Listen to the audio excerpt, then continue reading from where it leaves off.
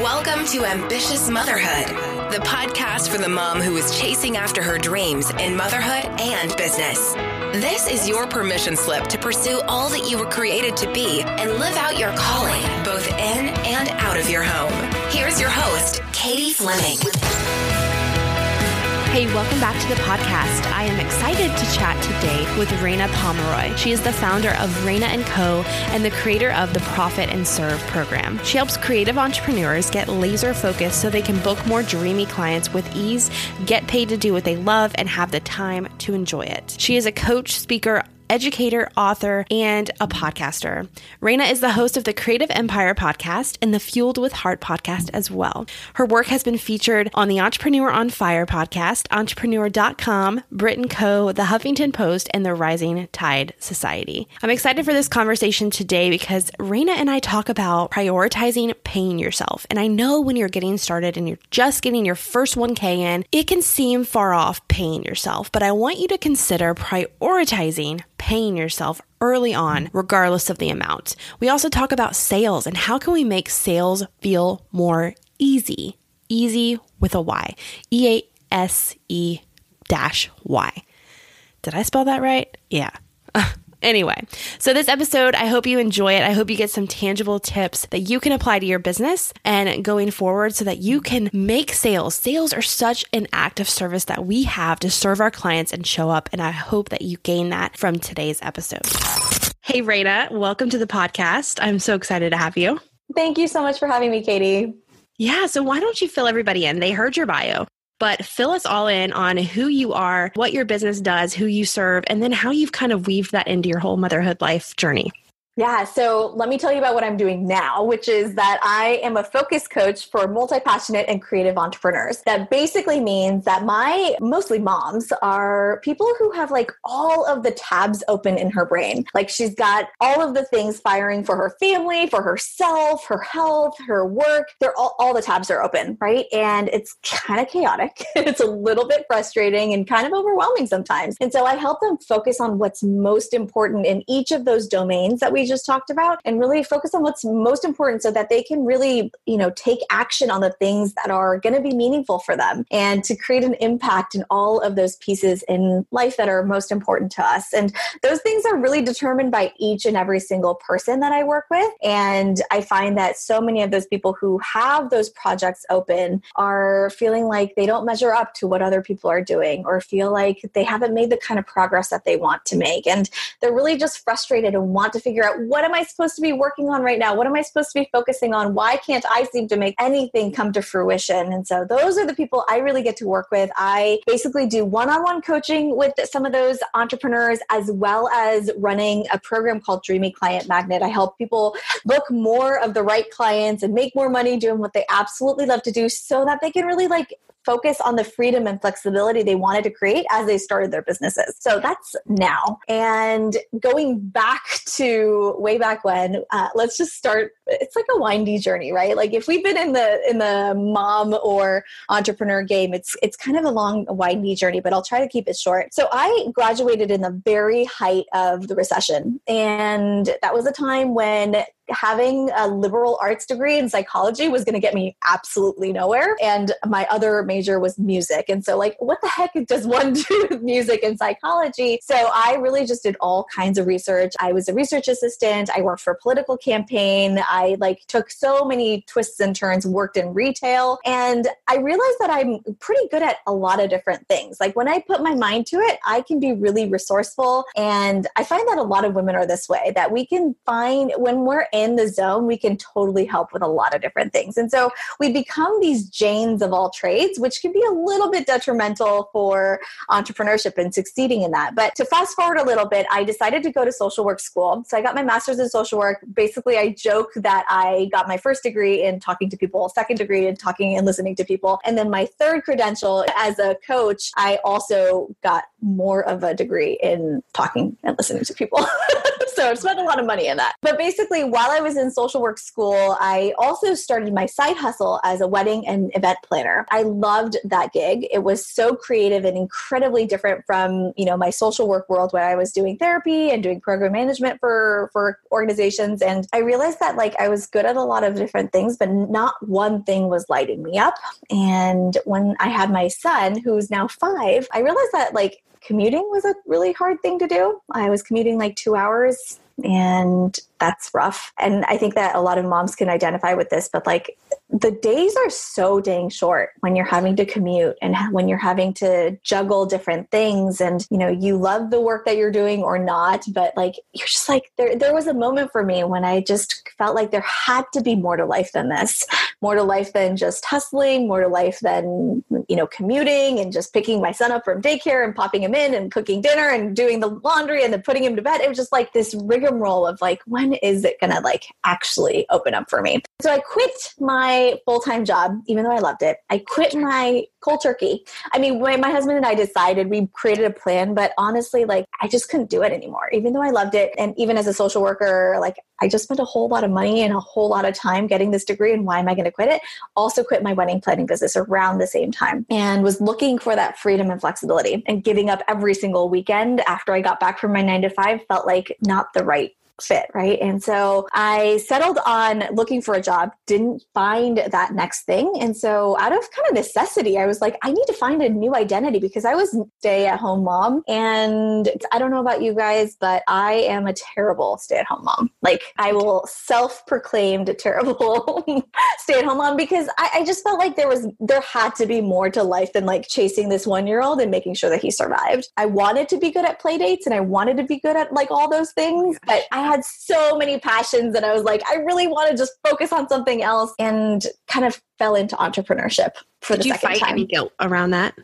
Oh, totally. Yeah. Especially since I felt like I was so distracted when I was starting my business. I should be paying attention to him as he's playing, and maybe I should be, playing with him on the floor. But instead I'm on my computer and saying, hey, hold on one second. Just give me a couple minutes. And sometimes I would pop him in front of the TV. And honestly, we didn't let him watch too much TV, till then. But it was just I really wanted to get into my business stuff and felt a lot of guilt around that. But once my business started really taking off, I had a little bit of guilt putting him in daycare once I was able to afford it. But I realized that he was really flourishing and he really loved that human contact with other kids. And so it made it a little bit easier to make that transition. And he was just such a little love when I picked him up, and he just was so excited to see me. And so it was nice to have that and to be able to have something else for myself. So that's something I don't regret. I am a better mom when I know that I am taking care of myself. I know that I'm able to have my own identity, and for my son to be able to see that mom has things going on other than me. So yeah, that's kind of my path. I was the same way, where I tried to fit my motherhood journey into a specific box. I tried to be that stay-at-home mom, and realized somewhere throughout the process that I have a specific ideal mom life. I have talents, I have gifts, and so does everybody listening, that we've got to figure out what that ideal mom life is. And then how can our work, our volunteer life, whatever that looks like, how can that work from our life fit into that?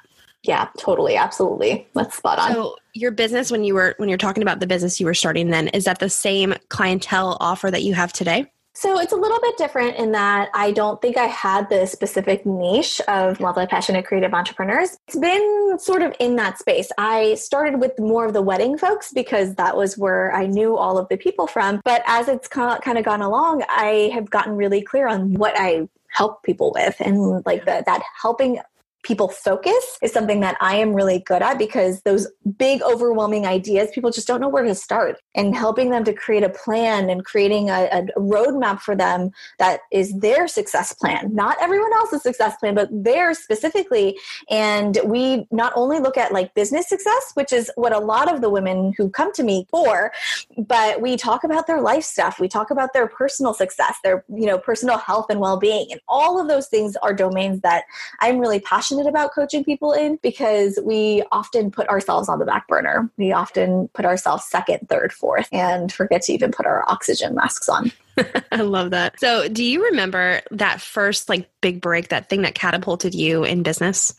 I feel like there was a moment in the first like 6 months of my business, I had been doing a lot of coffee chats. Cause I remember like when I started my business, I didn't really know a whole lot of people. Like I didn't really know the rules of the land and I didn't speak the language yet. And so I just wanted to get to know a lot of people. I just did a ton of coffee chats, and around like, I want to say like 4 or 5 months in, I remember people were tagging me left and right in Facebook groups. And I was like, this is really strange. Like, I'm not, whenever somebody would be asking for a coach or a business coach or something, other people would be tagging me. I wouldn't have to raise my hand at all. And that was such a really, it felt so good to have people know who I was and to recognize me for somebody who was trustworthy, and like for other people to be willing to vouch for me. And I think that was definitely a turning point for me in my business. It was all word of mouth to that point, besides my hustle. And like that moment of like, oh, somebody actually knows who the heck I am and what I do.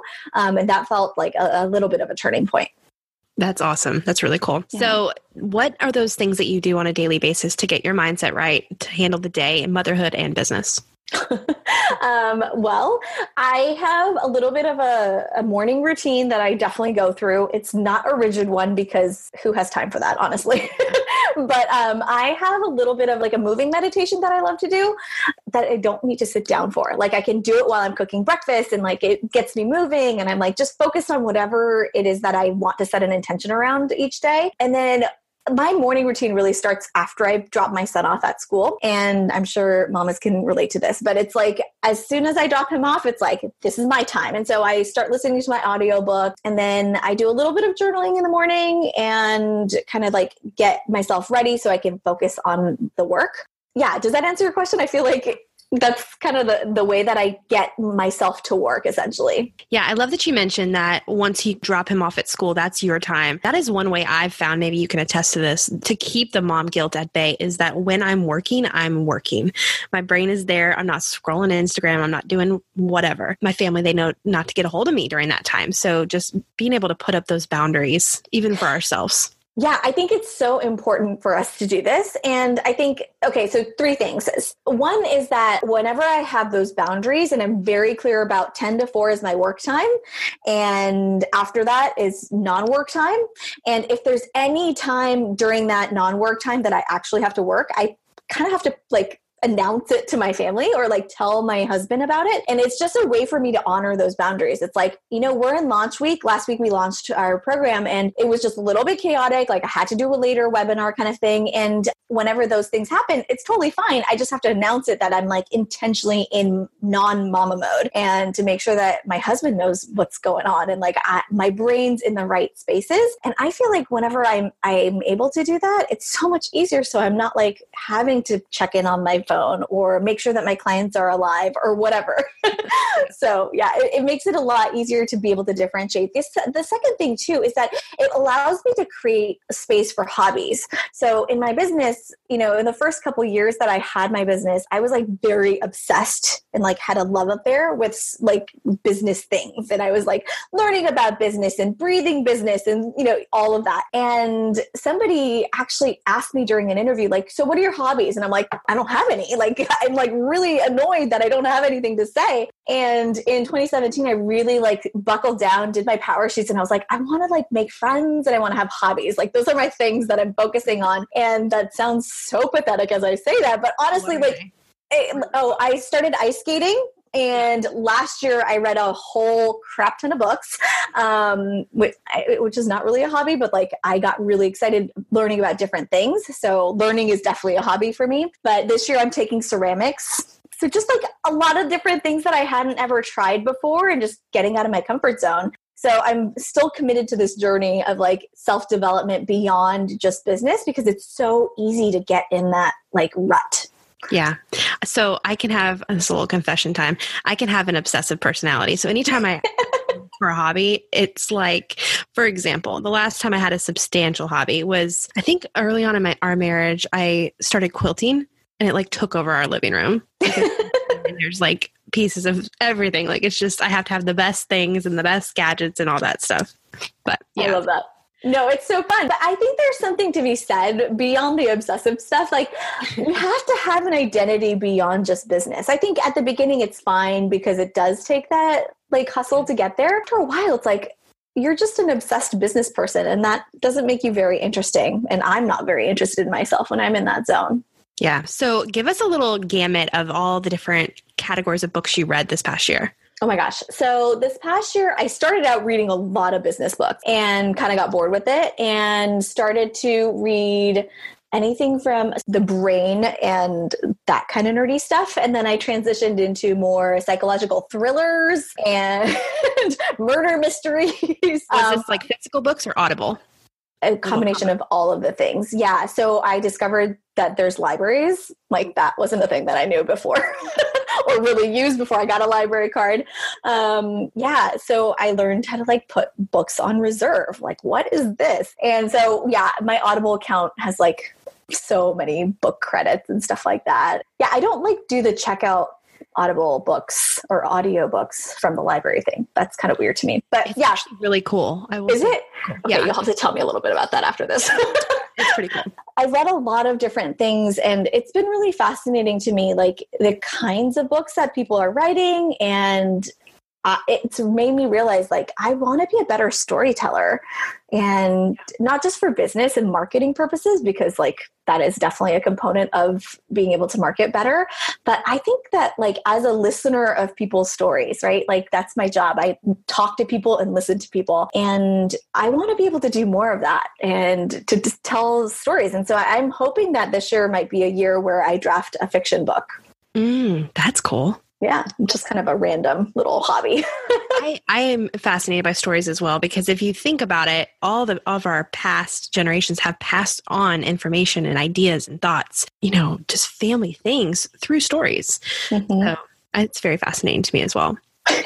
So let's go into a little bit of a businessy chat. Let's talk about sales. Let's talk about prioritizing paying yourself, because those are things you're passionate about. It is. And it's really funny because if people are listening and they're like, oh my gosh, I don't want to listen to this, I totally get it. I am like so surprised at myself that this is a topic that gets me fired up. And here's why. Like, I had a t-shirt in grad school that said, "We'll work for change," and it had pennies on it.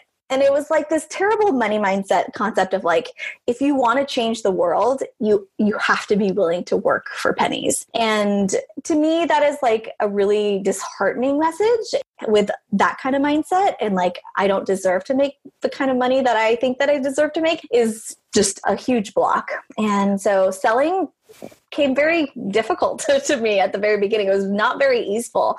And so I've really worked a ton of hours around like improving my mindset, improving how I can look at selling and really just enjoy selling. And that's how I feel about it now. The last time we launched my Dreamy Client Magnet program, one of my students said, "I'm just going to remember how this feels right now. And I'm just so honored and excited that I got to buy this from you." And that's the way that I want all of my students to feel while they buy my things. But also I want to show people that it's tremendously impactful to be able to sell. Because I think that when we are committed to whatever product we're selling or whatever we're wanting to offer to the world, we have to believe that it's going to make somebody really happy, or it's going to improve their lives, or it's going to do something that's substantially going to change their outlook. And I think that that's such a gift, right? Yeah. And we're all looking for solutions, whether it's like just going to watch a really funny comedy movie or buying like a $2,000 coaching package. The outcome for that person is like that emotional gratification. And we have to be able to deliver on that and to feel really good selling that product. Yeah, it's coming to this place where you are 100% confident and excited that the person joining your thing, doing your whatever it is, their life's about to change. Like, especially for me, that is the excitement that I get into when somebody joins or works with me or whatever it is. And just knowing that, oh my gosh, they're going to get to experience X, Y, and Z results in their life. It's like such an honor to be able to walk that path with them, right? And I get really, really excited. I think whenever people feel sleazy about something, it's because they've experienced a sleazy sale. And we have to realize that we don't have to do it that way. Just because we've experienced somebody else doing it in a way that we would not really want to replicate doesn't mean that you have to do it that way. And if you keep the person that you are selling to at the forefront of your mind and you are serving them and you're committed to serving them, you're never going to feel that way. Yeah, I've had a lot of network marketing girls in in my audience before, and they have this question, how do I sell without being salesy? And we all have this question, but with them particularly, I remember telling them that your goal as a network marketer is to connect somebody to their best next step. Whether it's your product, your mascara, or the one at Walgreens, like it does not matter. You're here to serve your people, your audience, and connect them with their best next step. And how, as businesswomen, if we can put our hand in as many income streams as possible that are options to connect them to, then that's great. But just being very concerned about the person's outcome and also being very confident in what you have to offer. Yeah, there was an influencer on Instagram that I followed a while ago, and she already had a big following. And then she started selling something that was like a network marketing product. I think it was mascara or something. It was like beauty related, but she would blog about stuff that's, around this topic and like beauty and fashion. And she started talking about this MLM product and was just like, this is something that I use on a daily, so I'm just going to tell you about it. And it was very authentic. And that's how we have to share things. And you remember how you would share about a book, or you would share about a vacation that you had, or a restaurant recommendation. Being able to connect somebody with a resource is a gift, right? And as excited as we get about this cool new toy that we found, or a cool new resource, or look at this thing that I found on Amazon, if we can get that excited and that detached from selling the thing, that's when people get really excited with you. And they're like, oh my gosh, you love that. So clearly I'm going to have to check it out. Yeah. Hey, just wanted to interrupt and invite you to join the Ambitious Motherhood Facebook tribe. This is a free group that I host alongside of over 600 women on Facebook that is meant to be your place to connect with other like-minded mamas out there raising their babies and building a business. We'd love to connect with you there over at ambitiousmotherhood.com/tribe. When you started doing all this work around your mindset, what were those obstacles you had to overcome? And can you give us a glimpse into how you solved those problems?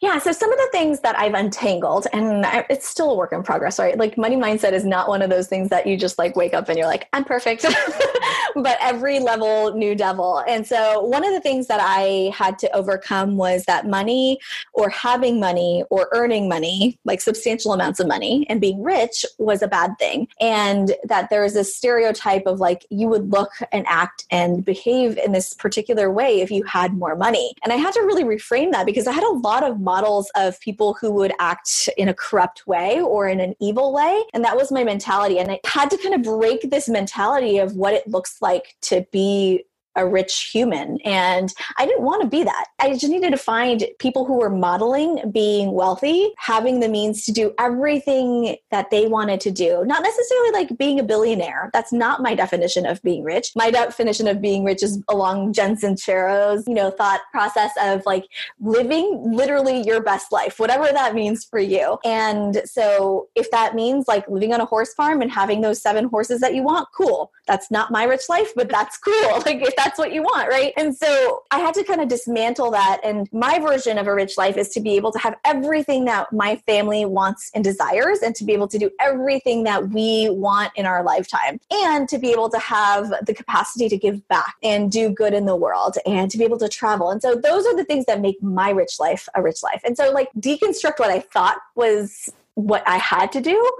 And having a yacht is not something that's part of my rich life. And so what is your rich life? And kind of let's help you construct that. The other thing that I go back to often is, money helps us to really expand what already is. And so if you're a mean-spirited, not very generous, not very nice human, money is going to expand that. You're just going to be selfish, and you're going to spend it on all the things that people kind of look down on for rich people for, right? But if you're a kind, generous, nice person, you're going to do more of that with more money, right? You're going to give to more causes. You're going to, support other people as they go through their journeys. You're going to be able to put your kids through college if that's what you want to do. Just remembering that my money that I earn and the wealth that my family has is going to be a channel, a vessel to be able to, do other things that are awesome and great that we want to do with the world. So it helps us dictate what our priorities are. Yeah. How do you begin to uncover some of those beliefs that you might have around money if they're not so obvious? Oh my gosh. I think it's just a matter of saying to yourself, money is blank, and seeing what comes up for you. And I would definitely recommend reading Jen Sincero's You're a Badass at Making Money. I read that / I have the book. I have it highlighted. There's like journaling sections. Go through that. I have the Audible version. I listen to that pretty much every other day. I've listened to it probably about like 10 times by this point. It's really good. And I think it just like makes you challenge yourself in terms of, if you can't say the sentence, I love money, then there's a block, right? Because why wouldn't we love money? Money is flowing. Money is flowing, and there's a lot of things, but there's a lot of like energy that's stuck around money often. And for me, at the very beginning, I was kind of exploring this, and I did not mean to become like a money person, but whenever I got stuck in it, it was usually because we didn't have enough, or it was challenging to pay the bills, or, I was a single income and my business wasn't producing yet. Now we're at a different point, and thank goodness we are, but it took me a long time to get to this like energetic shift of like, money is a great thing. I want to have more of it. I want to help more people by doing this. Yeah. I heard the other day, and another way, if you're listening to this, another way that you can kind of pinpoint some of your money thoughts is if you start talking about what somebody else bought or what somebody else is experiencing. For example, the other day, I overheard this conversation. Actually, I might have been a part of it, but it was like, because they have, that's the reason I don't, was the way I was hearing it. Oh, that's so interesting. Yeah.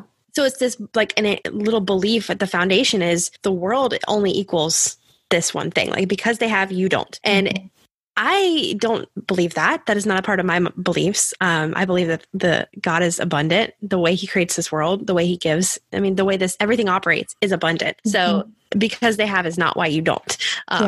So that was interesting to hear. And I thought, wow, that's a core belief that person has. And then you've got to work to overcome that. There was a really interesting thing that happened to me. I can't remember when this was, maybe a couple of years ago. It was like such an insignificant thing that I don't know why I remember this. There was a news story about the Kardashians, and they had like done something stupidly extravagant. Like, I don't know, something had triggered me around this story. They had like done like a bunch of shopping or whatever. Does not really matter what the details of it was, right? And I remember feeling so triggered by it, and I talked to my coach about it, and she was like, "Why are you triggered by this? Like, let's kind of uncover it." And it was because I felt like they should be choosing to do something else with that money.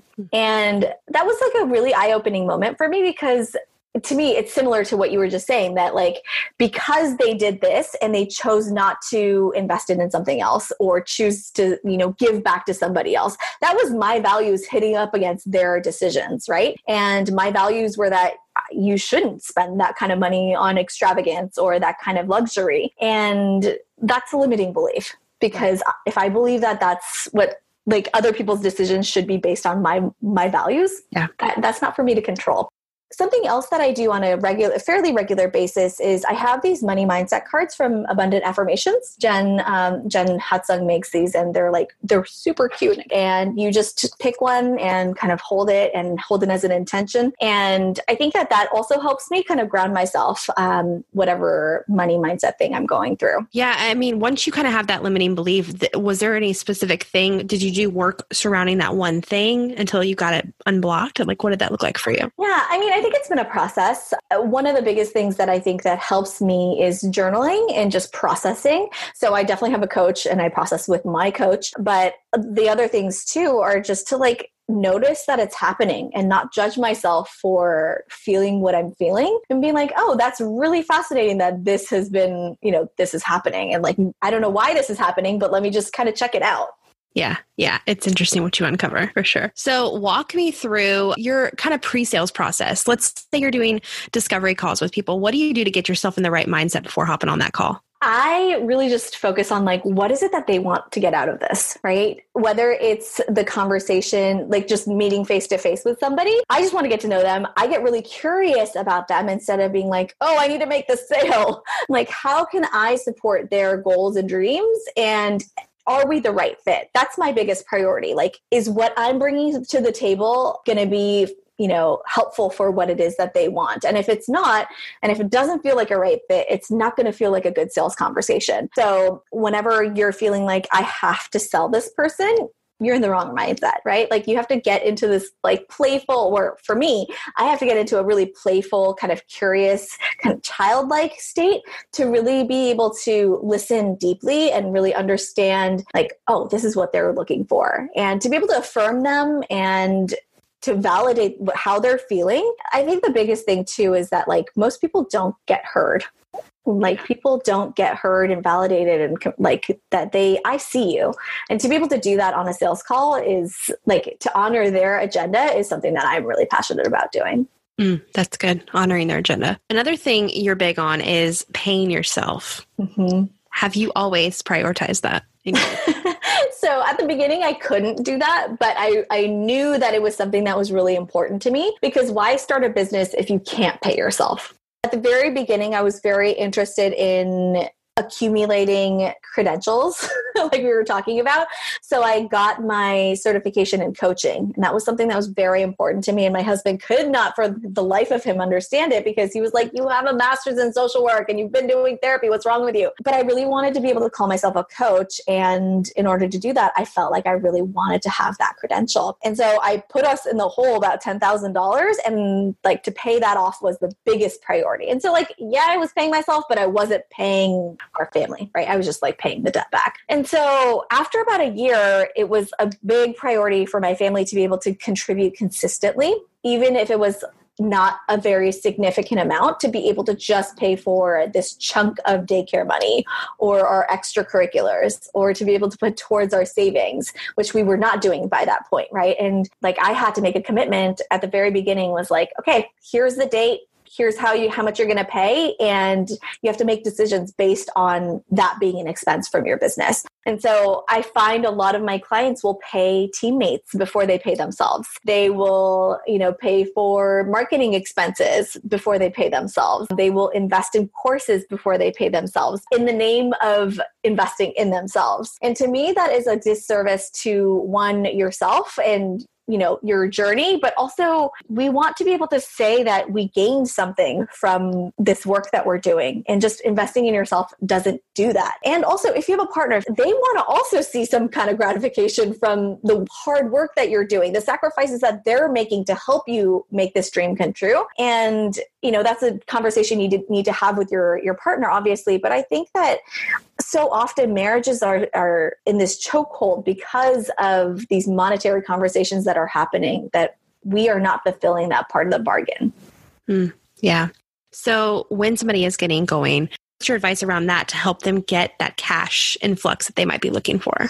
Yeah, I think that it's a couple things. So one is that you have to make a decision on how long you're willing to go without being paid. Because at the very beginning, depending on the kind of business you have, I think there is startup capital that's needed. There is some like reinvesting of funds into your business that's needed, right? Like whether you decide to have a business website, that's something that you're going to have to invest in at some point. You don't need it necessarily immediately. And I don't think that people need to like wait to start their businesses. I honestly think that people have things that they need to invest in their businesses. But after a certain point, you have to decide like, when am I going to pay myself? Does that mean like I'm going to do it this month and like it's going to be $50, like build up that habit? Or is it going to be that like after a year, after 2 years, I have to do it? I know product-based businesses that have not profited from, their stuff yet in the first 2 years of their businesses. That's pretty normal.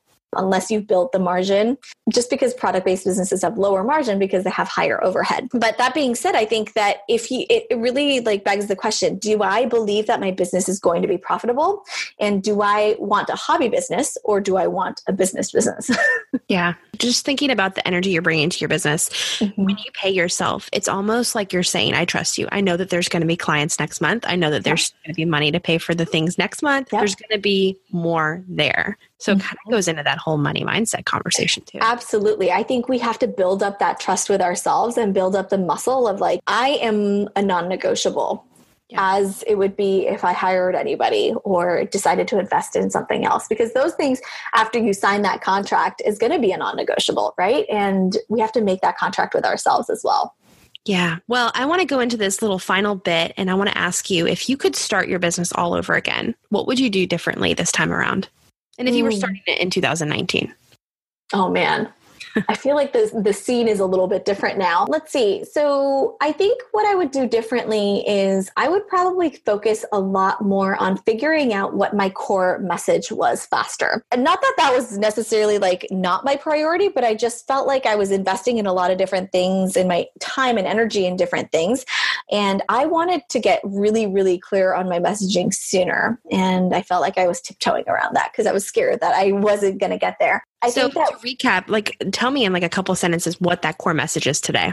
Yeah, today it's all about like, how can I help you figure out what to focus on and what's most important in your business to make it scalable. And I really want people to have that freedom and flexibility in their business, right? And that's my message. And that's what we do inside a Dreamy Client Magnet. That's what I do with my one-on-one clients. And like finding that through line took me so dang long. And especially with a business like coaching, where there's a lot of competition in the marketplace, having that core message is so much more helpful than just saying like, oh, I'm a business coach, right? And not having a focus and not having a niche. And so my biggest work right now is to be able to help my clients have a really, really articulate sparkle factor statement to be able to say like, this is my rock star statement. And when I get into an elevator with somebody, this is what I can say. And here's what I want to be known for. Here's what I want to get on podcasts for. Here's what I want to speak on stage for and get hired for ultimately at the end of the day. And then that all of those pieces are connected so that it feels like a pathway that we are intentionally creating this journey for our clients to show them like, if you see me on stage and I'm talking about this, you can bet that my offer leads directly to that. Basically a funnel, but not in like icky funnel form, if that makes sense. I love it. No, I think that's good. I mean, messaging has been one of the hardest things for me as well. And I think we all go through it where you've got to kind of get in messy action and just start going out there talking, trying, and serving people. And you end up realizing, okay, this is what lights me up. This is what gets my clients the biggest results. Mm-hmm. This is where I'm going to stay. Yeah. And I think that that's another thing too, is that I really want to reflect that back to you because you have to practice it. You can't just like be in your office trying it on your own. You got to be messy with it. And if you don't go out and try it out and listen to other people's reactions to whatever it is that you're saying, it's always going to be just your thing. And no one's really going to resonate with it. That's very true. Yep. So, okay. Let's go back to the book thing. Tell me your top 2 from last year. Oh man. Narrow it down. Are we talking about fiction or are we talking about... Let's go nonfiction because I think pretty much everybody listening wants to hear the business books or the whatever it is. Yeah. So I think my favorite one from last year was The Pumpkin Plan and Deep Work. So both of them are... Deep Work is good. So I would listen to the Audible version for both of those. Pumpkin Plan, Mike Michalowicz is hysterical. He's the guy that wrote Profit First. He's the guy that wrote like pretty much every book. Right? Clockwork recently. Yeah. Like he has written so many business books. But anyway, Pumpkin Plan is all, if you like the concept of essentialism, but you didn't really like get it, I would read Pumpkin Plan because it is so specific in every single industry about how to do one thing super well. And growing not just like a little bitty pumpkin, but the massive pumpkin in the pumpkin patch. So if you want to grow your, whatever business, it will grow to infinity if you allow that thing to be your sole focus rather than like focusing on all the little things. So it very much goes against the grain of like having diversified income at the beginning. He's just like, get really clear on your one thing, explode that, and then focus on the other things. I thought it was really well written. I thought it was really funny and just like, I need to focus in on these things because I've been at that place in my business where I really wanted to figure out what my thing was. And we had tried so many things and we had a multiple 6-figure business at that point.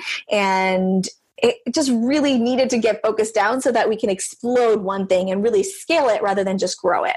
Yeah. And then Deep Work was really powerful because I think so often in this like social media world, it's so easy to be like, oh, what's this person doing? Oh, I should be doing that. Or I need to be focusing on this. And Deep Work really helped me hear myself more clearly and say, this is what I need to be doing, going deep on rather than just like surface level on. Mm-hmm. Yeah. I heard a podcast he was on recently. He's not uber entertaining to listen to. But he doesn't read it, by the way.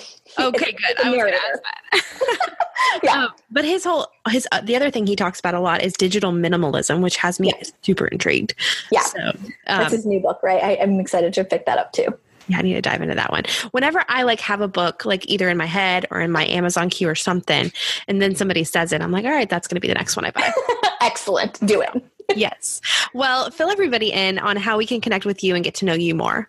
Yeah, absolutely. My website is rainaandco.com, and you can come find us with the Dreamy Client Magnet at dreamyclientmagnet.com. And I'm always hanging out on Instagram at Raina and Company. Yeah, for sure. Me as well. So if you're listening to this today, screenshot the show and tag Raina and myself. And we would just love to hear in the DMs what you loved about this episode. So yeah, tell me what your takeaways are. I love it. I love it. Well, thank you so much for joining us. Absolutely. Thank you so much for having me. Thanks for joining us on today's episode. Make sure you subscribe. Feel free to leave a rating and review, and we'll see you on the next episode.